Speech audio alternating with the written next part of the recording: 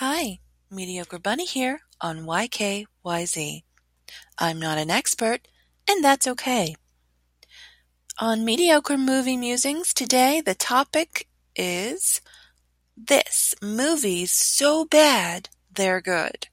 Now, I realize this is entirely subjective. I'm not talking about cult favorites, really, underground favorites.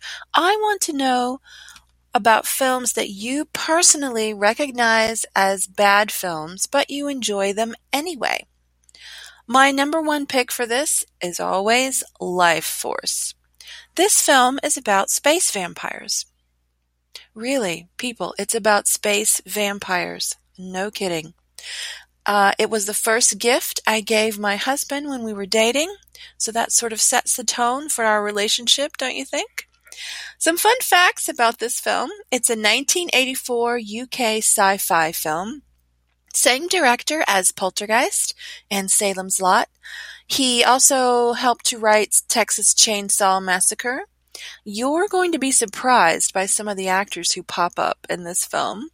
Patrick Stewart, or Sir Patrick Stewart, for one.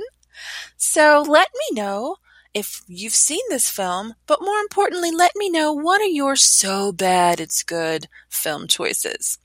Mediocre Bunny on YKYZ.